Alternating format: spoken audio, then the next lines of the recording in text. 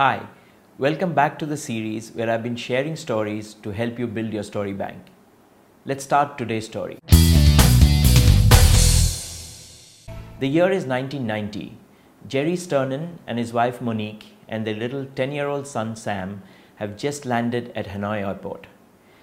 The Sternins have been sent by the Save the Children organization at the behest of the Vietnam government to help with a huge issue of child malnutrition. After the first night stay at the government guest house, the next morning the couple go to meet the Foreign Affairs Minister. The minister tells them, listen, we do have a huge problem, but not all my colleagues are very happy to have an American here. So you have just 6 months to not only find the issue, reverse the problem, and make it a sustainable solution. Now, Jerry knew that conventional wisdom would say that the problem with malnourishment was because of an intertwined issue of 3 things, which is poor sanitation, no clean drinking water, and poverty. Now, with just one couple and a few staff, there is no way he would be able to save these people from either poverty or change the entire sanitation system or even, bring in clean water. So what Jerry Sternin interestingly had said in an interview that these are TBUs or true but useless information. So they decided to hit the ground. So they went and visited these 4 villages, or in Vietnam called communes, where they decided to weigh every children below the age of 3. They weighed 2,000 of them, and they found that over 68% of them were actually malnourished, and half of them under the huge risk of dying.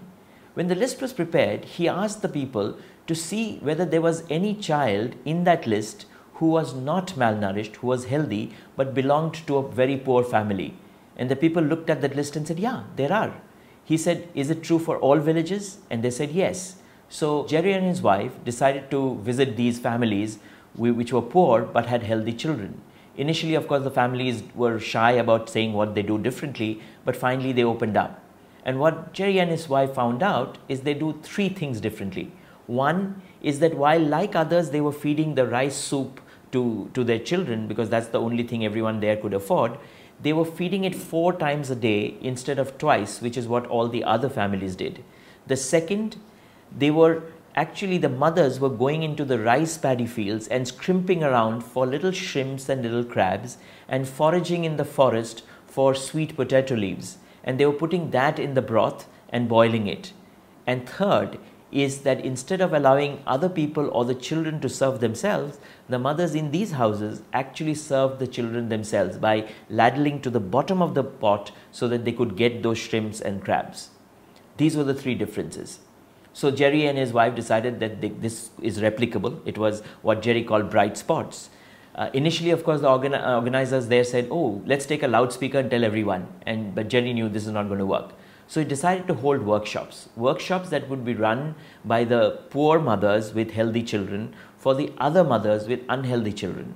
And they would cook once every week, every day once, and everyone together with their children would have a meal. Now, there was a catch here.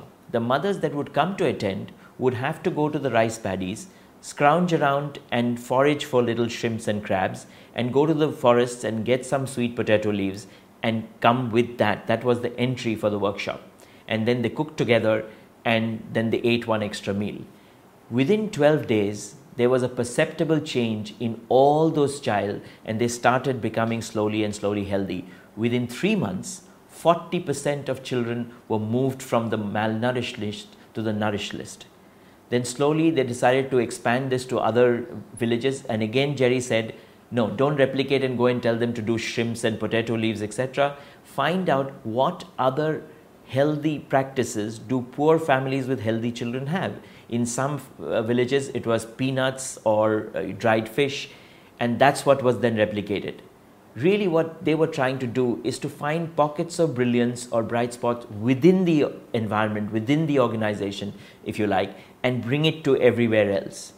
This was extremely successful. It was rolled out across Vietnam and over 1 million children over the next few years benefited. Post that, across 40 countries have adopted this process of looking at intractable problems. What a lovely story. Where can you use this story? This story is a brilliant example of not having to invent the wheel. An example where success is not always about getting experts from outside.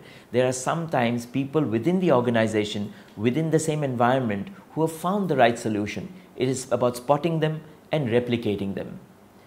Let me know if you can think of where other places that you can use the story.